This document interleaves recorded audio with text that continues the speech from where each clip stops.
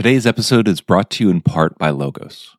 Logos combines digital books with intelligent software to help you study the Bible deeply.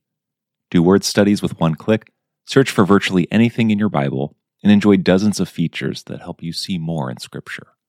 Right now you can find my book, Virtuous Persuasion, A Theology of Christian Mission, as well as get a listener discount on Logos by visiting logos.com/mniebauer. That's logos.com/mniebauer.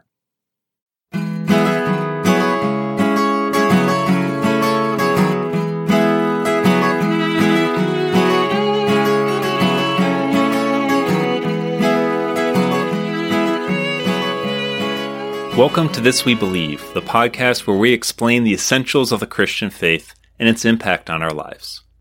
My name is Dr. Michael Niebauer. I'm pastor of Incarnation Church in State College, Pennsylvania. Each season of This We Believe will use key texts as springboards for examining the essentials of Christian belief and practice.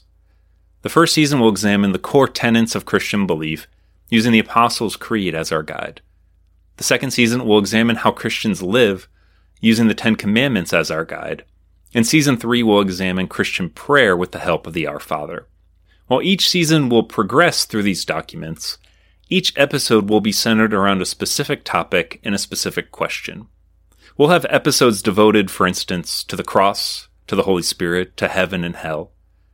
We'll also answer such questions as, what happens when I die? Why is there suffering in the world? How do I take a Sabbath? So whether you want to be a completist or jump right in midway through a season, the hope is that you will find something rewarding wherever you start. The purpose of This We Believe is to provide an insightful and accessible theological education for both the young and old in Christ.